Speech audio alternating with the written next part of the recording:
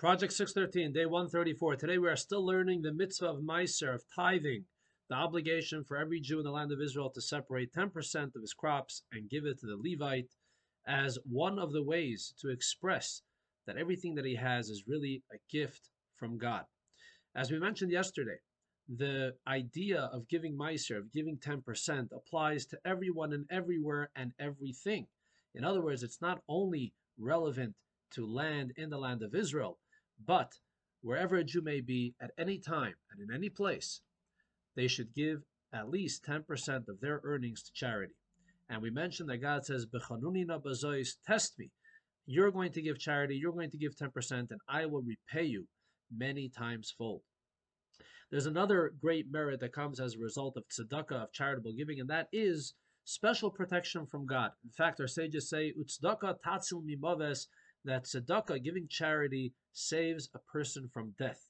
There's a beautiful story told about Rabbi Akiva that one day his wife gave birth to a girl, and a stargazer came up to him and said, "Akiva, your child that was just born, this daughter, this girl, she is going to die on the day of her wedding."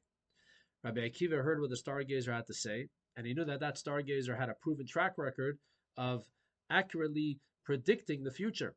But you don't question the ways of God, and you don't alter your path in life just because you happen to know what's going to happen in the future. So Rabbi Akiva raised his daughter, and when it came time for her to get married, he arranged a proper shidduch, a proper match for her, and a wedding date was set. No one else knew about the prediction that was made on the day of her birth. Rabbi Akiva was very worried. However, he's marrying off his daughter, and it was a very happy wedding. During the wedding, that night, Rabbi Akiva's daughter went to sleep. Before she did so, she took a pin out of her hair and she stuck it into the wall next to her bed. The next morning, when she woke up and she pulled the pin out of the wall, a poisonous snake came out with it. It was dead. That pin had killed the poisonous snake. And she screamed and shouted, and Rabbi Akiva came running, and he saw the poisonous snake, and he asked her, "Tell me, my daughter, what did you do last night?" She said, "What do you mean? I got married." He says, "Tell me what happened by the wedding."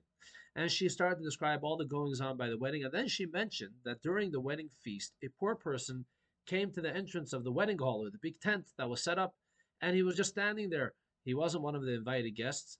And the bride walked over to this poor person, invited him in, sat him down in a regular place, and made sure that he ate his fill, and that he left with a full stomach.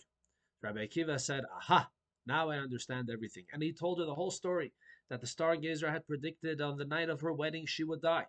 However, because of that great mitzvah of tzedakah, of feeding the poor that she did on the night of her wedding, even though she was the bride, she was the center of attention, but she took the time and patience, and she was caring for another person.